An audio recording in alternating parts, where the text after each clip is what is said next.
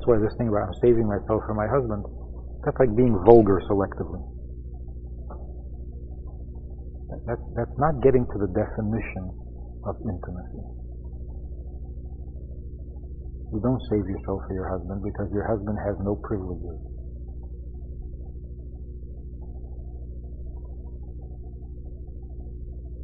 He is there because you trust him, like the Kohen Gadol, to not become familiar,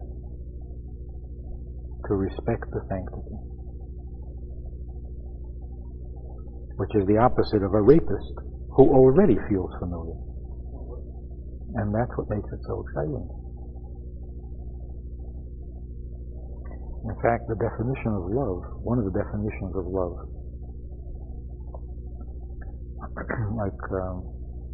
what is the difference between love and pleasure?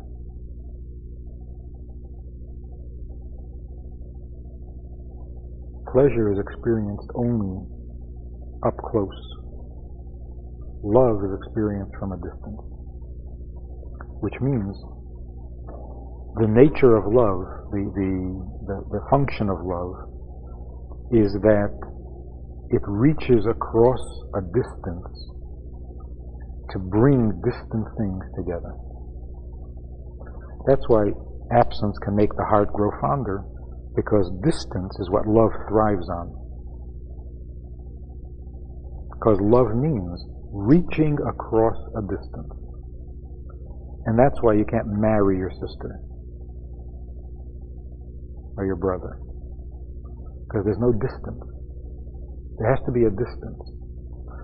Now, the distance, of course, shouldn't be the ocean, necessarily. The distance is simply the fact that you're strangers, and that you're male and female. And the love is that reaching, the emotional reaching, that reaches across, bridges the distance, and connects the two people. And since we're supposed to love each other forever, it means that no matter how much we continue to reach across that distance, it'll never be closed. We'll never become brother and sister. There will always be a distance that we will need to reach across. And the deeper we get with each other, the better we get to know each other, the more we discover new distances that need to be reached across. And that's why sometimes people get into fights in order to make up. Because things are getting too comfortable and there's no reaching necessary. There's no bridging necessary. So they create a fight and then they reach across that distance in order to... But if there's a privacy, if there's a separation of the beds, then the love is always active because it's always reaching across a distance. Pleasure, on the other hand, does not thrive on distance. When the object of your pleasure is not available, there is no pleasure. There's pain.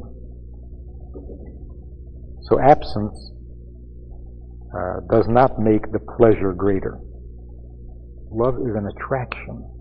The distance doesn't cause pain. The distance causes the desire to bridge the gap, whereas the absence of pleasure is pain.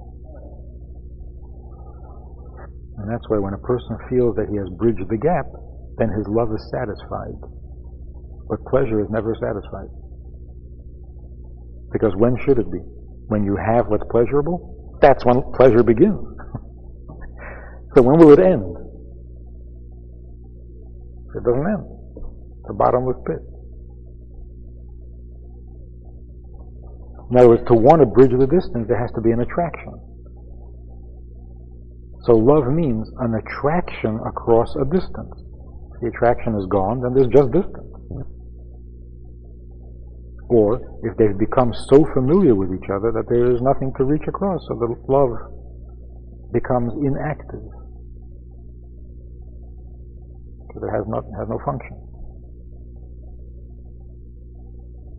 So this romantic notion, I'm going to get married, and when I'm married, there will be somebody in my life on whom I can dump everything. No. Not so. When you get married, there's someone in your life with whom you have to be more modest than with anybody else. What is that term? In movies, there are times when there's sex in a movie or violence in a movie that is, what's the word? Unnecessary for no reason. Huh? I think gratuitous is one. Huh? It's a common expression. It's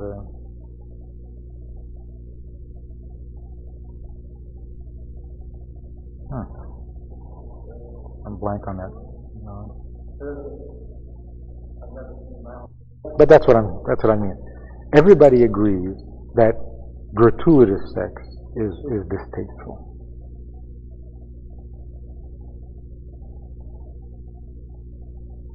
It's inappropriate. It's also inappropriate in a marriage. That a husband and wife should not be intimate gratuitously. It should be the real thing or nothing. But not... that word bugs me. It's such a good word. No, the one I'm looking for. Yeah.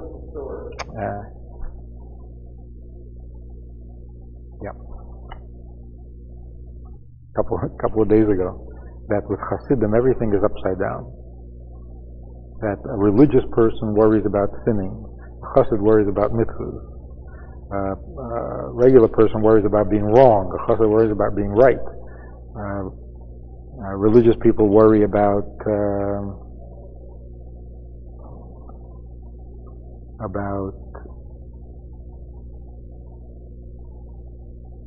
good and evil. A Chassid worries about a relationship. Well, here also, a religious person worries about the 2 weeks when they're not supposed to be touching.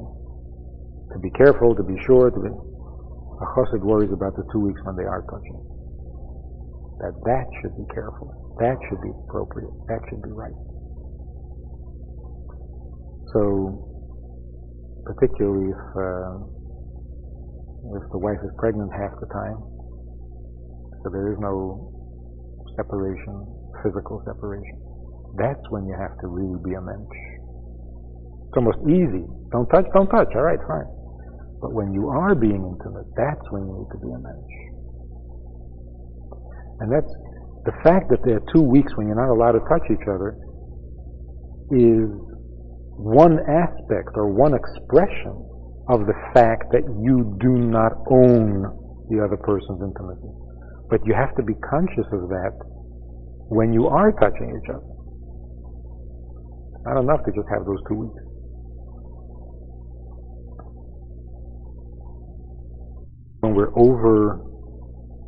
Our imaginations are overactive and we put so much mental energy into our sexuality that it overwhelms the sex itself.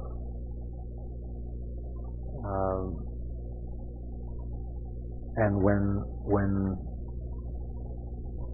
the intimacy itself is no longer exciting or enough, and we start looking for other gimmicks, then something's wrong. Something's wrong. It is supposed to be pleasurable and exciting. And if it's not, then don't look for other things. Fix it. Fix it. But conventional wisdom keeps telling us, well, try this, try that, do a little of this, do a little of that.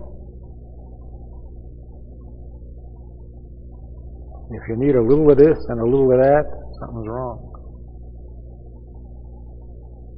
I was saying the other day, you teach a child not to be too picky with his food, because if he's too picky with his food, he'll start getting too picky with his sex. And who knows what that leads to. If food isn't good enough, then what is? So if you can't have a steak and enjoy it, then what's the difference if you put a little green on the side and you put a little thing in the middle? Who are you kidding? It's still meat. So either you enjoy it or you don't. And the same is true with our sexuality. We start having to play around, we have to wear this little outfit and wear this little thing and turn the candle lights. And what is that? What is that? What happened to the sex teenagers used to enjoy? Without shtick, without gimmicks, without...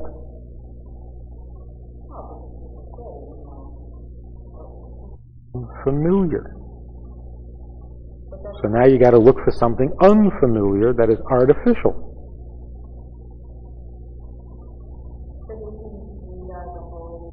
It only works if you understand it. If you understand the separation, you understand that you can't touch each other for 2 weeks because you have no rights to each other, then it works. But if you feel that you do have a right, but God interferes and messes up your private life, then you'll resent the mikveh, you'll resent the nida, and when you're together, you certainly won't be careful, respectful. So that's why I'm saying, if a person asks, God is going to tell me how to behave in my bedroom? You got that wrong. It's not your bedroom. The orientation towards this whole thing has to be a correct one. If you feel that you're entitled to each other's intimacy, but for some reason you can't have it for the next 2 weeks, then it grates on you. It doesn't ennoble your life. It makes you miserable. And eventually you will start taking liberties. Because, I mean, you can't, this is yours. What do you mean I can't have it?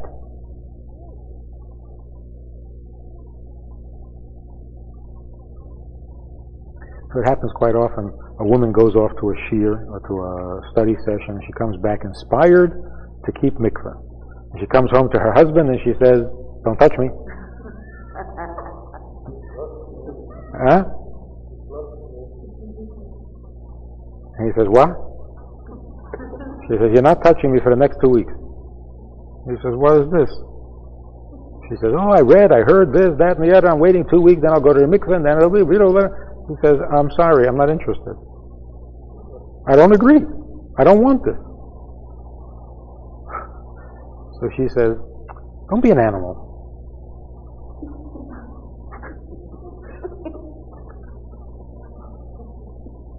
What? Now I'm an animal? What happened here? She goes away to a shiur, she comes back, he's an animal.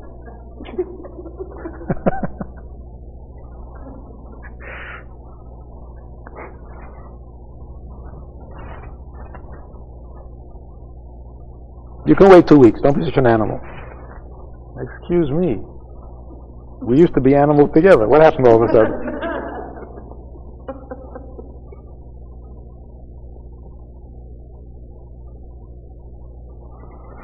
That's not the way it's meant to be. Because then he feels, you can't do this. You can't do this to me. I have my right. He says, no, you're an animal.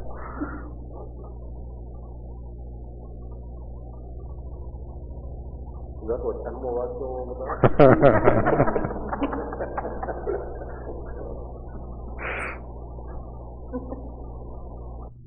Something so sacred, and then Christianity comes along and turns it into a sin, and then secular society comes along and turns it into recreational fun, and then from all of it we're dysfunctional. We end up with nothing.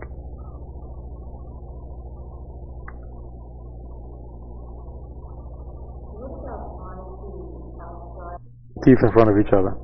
You don't get undressed or dressed or shower in front of each other either.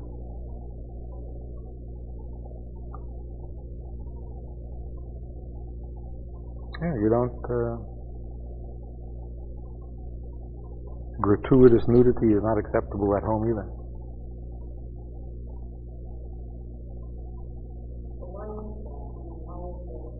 And the spouse is no different than anybody else. The you that is you is only you, not you and him.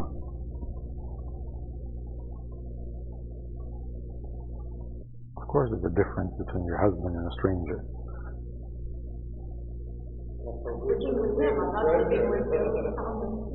Right, right. But when it comes to the definition of intimate, then the Kohen Gadol is not any different than anybody else. Although he's the one who's supposed to go into the Holy of Holies. But does he belong there? Not any more than anybody else. So the same is true with intimacy in a marriage. The part of you that is not shareable is not shareable even with a husband. So when it's Yom Kippur and you're being intimate, Yom Kippur, so to speak, and you're being intimate, then you're being intimate. But it is not his any more than it is anybody else's. And therefore, when you're not being intimate, he has no privileges or no rights or no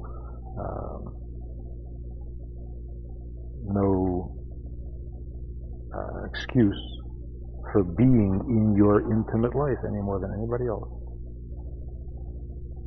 So if the Kohen Gadol wants to, on some other day other than Yom Kippur, wants to just go in and check out what's going on in there, he can't.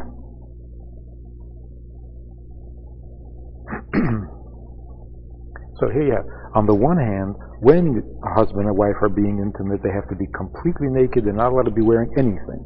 But when they're not being intimate, then they're not allowed to dress in front of each other. Undress in front of each other.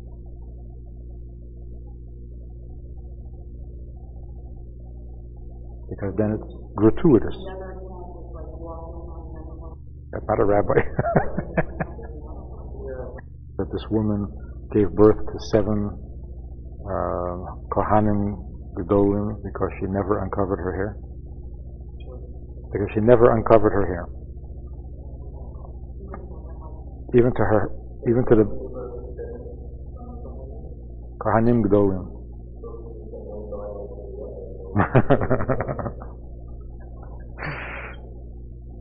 Maybe they were impeached. I don't know. But the virtue was that the beams of her house never saw her hair. Never mind her husband. So, what kind of virtue is that? I mean, if there's nobody around, not even your husband, what's the virtue? Or if there's nobody around except your husband, what's the virtue? The idea is that modesty is modesty. It has nothing to do with anybody else. It has to do with you being yourself. Keeping yourself to yourself. Not from others. Where's that?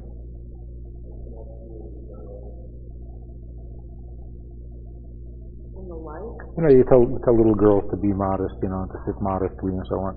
And so you say to the little girl, "Oh, you're not sitting modest." She says, "No, boys." What? Who put that idea in your head? That's so vulgar.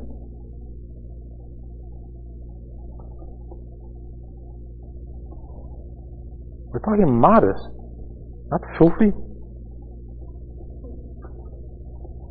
No, boys. What do you know from boys? What's boys got to do with it? Terrible. What do you think? Creates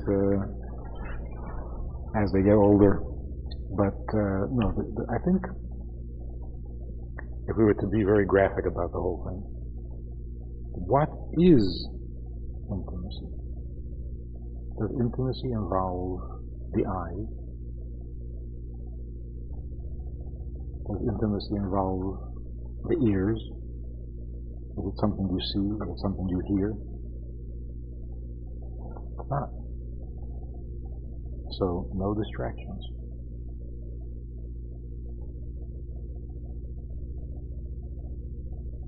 Again, let's go back to the food. If you set out a plate tastefully, and you decorate the dessert, like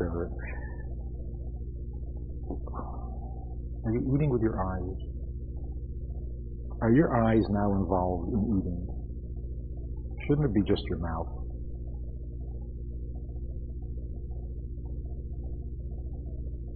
So if you're eating with your eyes, then your mouth is being cheated out of something, or your stomach or something. If you're being intimate with your eyes, that's a different experience. It's a different thing. It doesn't belong. It's like voyeurism. It's got its own attraction or pleasure, whatever, but it's not the same thing as tell me how to run my life. What's with all these commandments? God is telling me how to run my life. And then you get into a big argument. Yes, God has the right to tell you how to run your life after all, because He's the boy, it's His football, so you have to play it His way. Otherwise, He'll punish you and you'll go to hell. Okay, fine. Fine, He's beating me up, and I have to do what He wants. The question is incorrect to begin with. It's not true that God is telling you what to do with your life. It's not your life. Who made it yours? The fact that God gave it to you, that doesn't mean it's yours. The Kohen Gadol goes into the Holy of Holies. It's not his place. Just because you're there doesn't mean you belong there. Just because you have something doesn't mean it's yours. So the person says, who's going to kill himself? He says, well, it's none of your business, it's my life. No, it's not.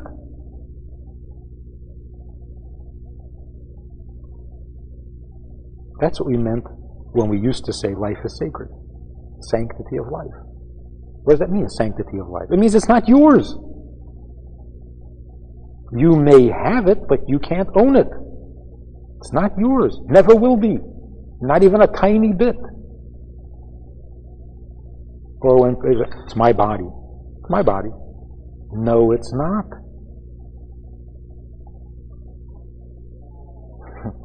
How about, they're my children, I can do what I want. No, you can't. They're not your children. And then, of course, you're my wife, you do what I say. Excuse me. Of course, we use that expression, my children, my wife, my life, my body, but we don't mean it in the possessive. For that, you can die. That's an inappropriate thought. They're not your children in the sense that you own them or can do what you want with them. It's not so. They're only yours in terms of responsibility. You are responsible for them. Other than that, they don't belong to you. Just like your life doesn't belong to you, so you can't end it when you choose. And your body doesn't belong to you, and that's why you can't damage it, just because you're in a bad mood. And your husband and wife are certainly not possessions, and certainly not in the bedroom.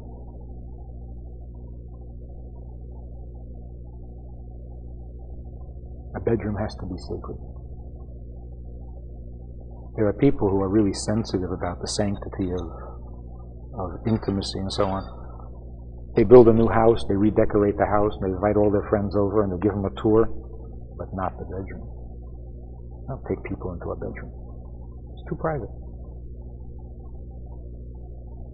And sometimes you go, and somebody asks you to come into the bedroom and see how they decorate, and you feel uncomfortable. You don't want to go into a bedroom. It's private.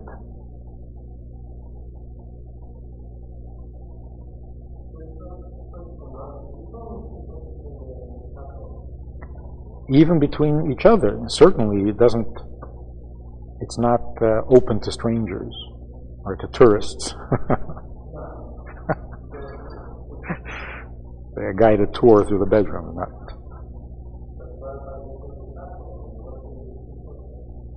Not secret, sacred. Sacred, holy. So there was in the olden days, maybe today even, in the aristocracy, among the royalty, the king had his bedroom, and the queen had her bedroom. I don't know if they ever had separate kitchens or separate living rooms, but they had separate bedrooms. Because, I don't know if that's why, But the idea behind it is so powerful. Intimacy means you're about to enter the other person's private space. Now that becomes so strongly evident when you have to knock on the door. So the king goes to the queen and knocks on the door. I mean, that's powerful intimacy. This is her room. And he knocks on the door. And after they've been intimate, it's still her room. He goes back to his room. There's no violation here. Now, of course, most people couldn't afford 2 bedrooms. Most people in the olden days, their bedroom was part of their kitchen. Certainly couldn't have 2 bedrooms. But in Jewish tradition, you had 2 beds. His and hers. So when they're intimate, it's not a confusion of space. It's his space and her space. And when you're intimate, you're entering another's space. That's very powerful. And it's very appropriate to what human sexuality really is. So the lifestyle that we live, the behavior, the habits that we have to reflect and support the nature of intimacy. And we don't do that. We don't do anything to support the intimacy of what is intimate. We abuse it. And then we wonder, where did the intimacy go? So the secret of it is, be familiar in every other area of your lives, but not in the bedroom. And that's what the laws of modesty are all about. The laws of modesty basically say, if it's intimate, then it should be in the bedroom. That's what it means. It's not saying don't sin in the streets. It's saying there should be no intimacy when it isn't appropriate, when it isn't correct. Because intimacy is sacred, and if you mess with it, you lose it. And that's not a religious concept. That's the way God created us. That's the nature of things. And that's why another 60 years of bombardment from the media is not going to change anything. Because it's not nice to fool Mother Nature. You can't.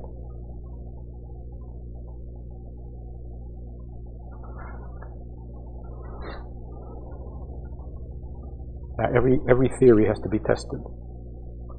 The test of this theory is, if a person has not treated intimacy with any amount of sanctity, if we have been careless and too familiar and so on and so forth, how is it repaired?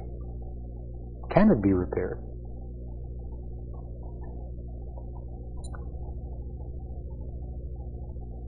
All therapy, all sex therapists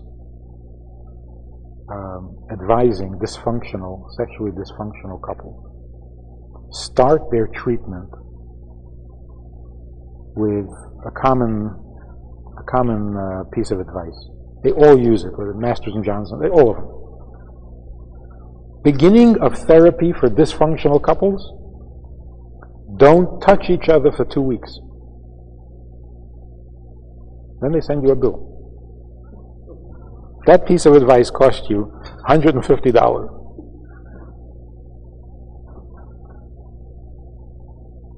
Now, it doesn't make any sense. The couple are suffering from sexual dysfunction, which means they don't like to touch each other. So they come for therapy. They say, "What should we do about this? We're not attracted to each other. We don't want to touch each other." So the therapist says, "Don't touch each other for 2 weeks, $150. And this is supposed to work? That's the problem, not the solution. It works. By the way, it's probably the only part of the therapy that does work. After that, it's downhill. It works. It's powerful. Why does that work? Because human sexuality is sacred. It's not that we would like it to be, it really is. So if you've neglected it for 40 years, it doesn't stop being sacred. Start treating it with sanctity, and it's sacred, as always. That's the best proof. 2 weeks of not touching each other undoes all the damage of years of careless familiarity. Actually, I have a very interesting little experience. There was a young couple in Minnesota who the couple themselves had become observant and traditional, and their families were not. So when they were planning their wedding, there was all sorts of grief because they wanted to have separate seating and they wanted to have a traditional chuppah, and the parents were just freaking out about this whole thing. But the kids, it was their wedding, and they were going to have it their way.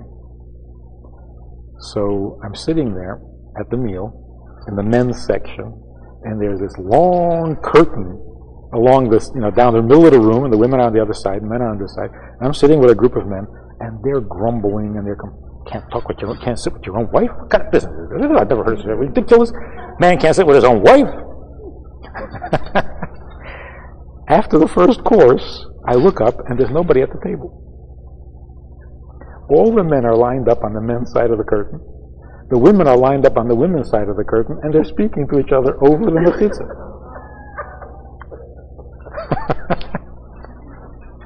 So when these guys came back to the table, I said to them, isn't that amazing? If your wives were sitting right here, would you be talking to them? No, you'd be talking to each other. But because there's a mechitza, all of a sudden you have something to say to your wife. That's great. It's something we don't do. And as soon as you start treating it that way, it's real. It's powerful. And again, it's not that, if you don't let me, then I want to. It's not you don't let. It's true. It's something we don't do.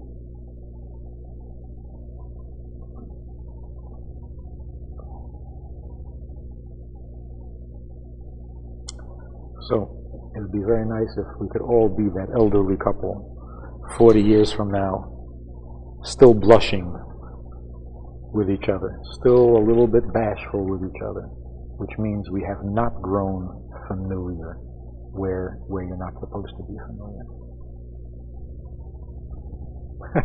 So I made this speech for a group of completely non-observant, non-traditional, and some guy raises his hand and he says, I understand what you're saying, but if you follow that logic, it's probably better to leave the lights off when you're being intimate. I said, I think you're catching on. I think you're catching on.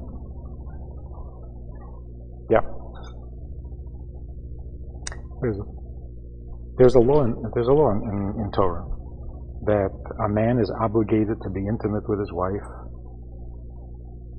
It's regularly. A woman is obligated to be intimate with her husband. She can't refuse sex as a punishment or whatever. So now, if a man were to say, what do you mean it's not mine? It is mine. She's obligated to be intimate with me.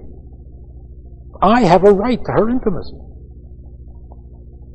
That's horrible. That's like the poor man who knocks on the wealthy man's door and says, where's my money?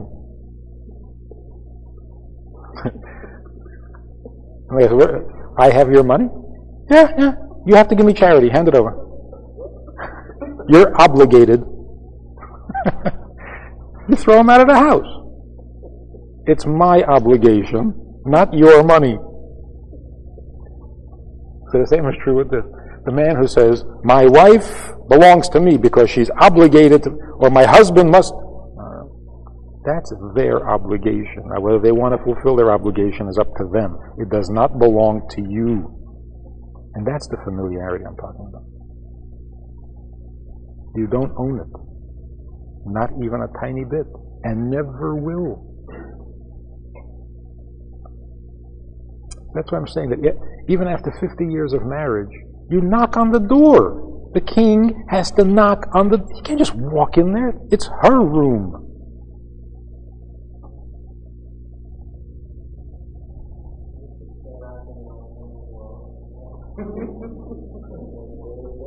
That's once. You know the joke? That's once. That's one.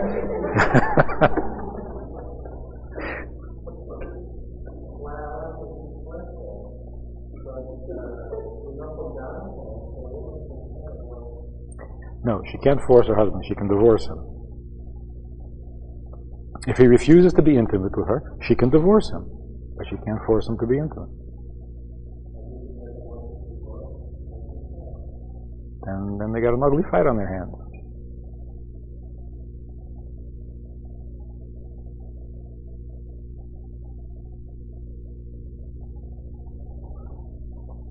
So we take a look at some of the laws of intimacy between husband and wife.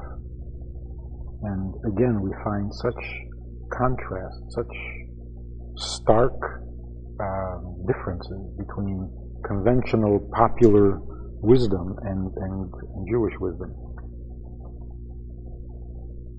A husband and wife are not allowed to be intimate if one or both are intoxicated.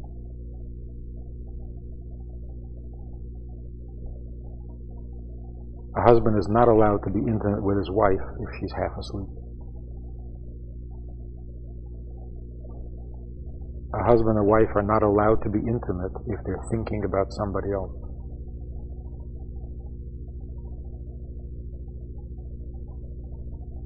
I mean, even Shmuley Bateach says that fantasizing is okay.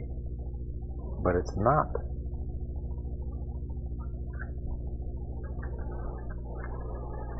It's not. It's terrible.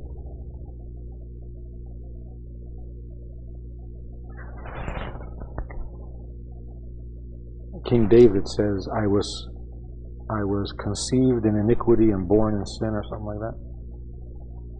And the commentaries say, what does that mean? David's parents were tzaddikim. What do you mean he was conceived in sin? So the Gemara says that David's father, Yishai, had 2 wives, which was common in those days. And the night that David was conceived by his mother, David thought he was sleeping with the other wife. Yishai thought that he was sleeping with the other wife. And because of that thought, David felt damaged. Conceived in iniquity. If iniquity is the right translation of the word. So a husband and wife may not be intimate if they're thinking about somebody else. Particularly the man. Husband and wife may not be intimate. In fact, they're not allowed to live in the same house if they're planning to get divorced. Because in their hearts, they're already divorced.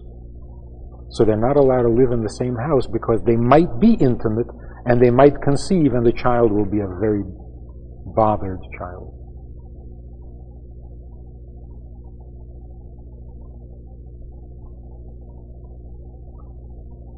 Husband and wife are not allowed to be intimate with the lights on. Husband and wife are not allowed to be intimate with clothing on.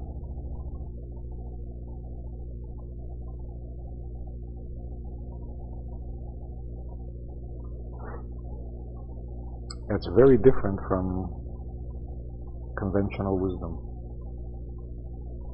But at the heart, at the core of the difference of approach is whether in fact human sexuality is something we do or is it something we don't do. And then everything follows from there.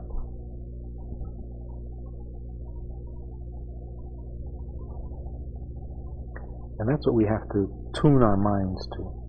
We've got to get that set and tuned properly. This is something we don't do. It's not that God said not to. It's something we don't do, and God surprised us all and said, do it.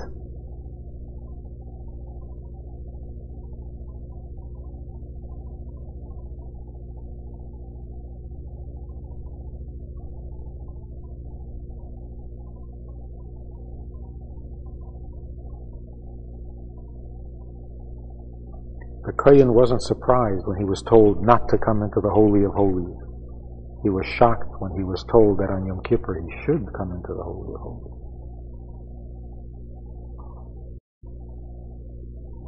Of course, it would be helpful to introduce sanctity in other areas of life as well, and that it shouldn't be limited to the bedroom.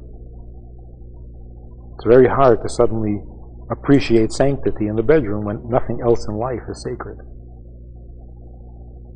So, if Shabbos becomes a sacred day, if the Torah is, the holy books are in the house and they are the sacred books, and there's a mezuzah on the door which is sacred, and so on and so forth, then we become a little more familiar and a little better at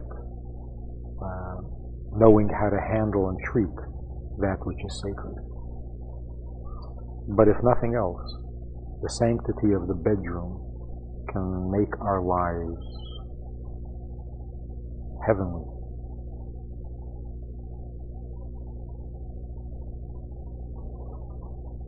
There's a strange medrash. There are many strange medrashim that need a lot of commentary, but this one says that in the temple that Solomon built, the building was one story, but over the Holy of Holies he built an attic. And the purpose of the attic was that if something in the Holy of Holies needed to be fixed or repaired, like the masonry, how does the worker, how does the maintenance man go into the Holy of Holies?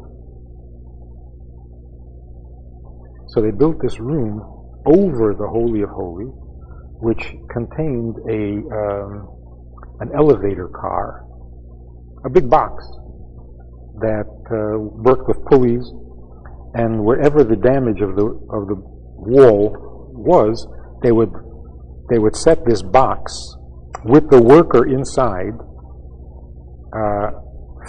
facing the wall that needs repair, and they would lower it to where the crack was, and the guy would work on it. He would be enclosed from 5 sides, open only to the wall that needs the repair. He would do his repair, and they would haul him up. So the purpose of the attic was to lower the worker into the room in order to repair the Holy of Holies. Repair the Holy of Holies. Now this is not shocking medrash. What's very surprising in the medrash is the medrash says that room, that attic, was called the bedroom, with no apparent reason. There were no beds there. Nobody slept there.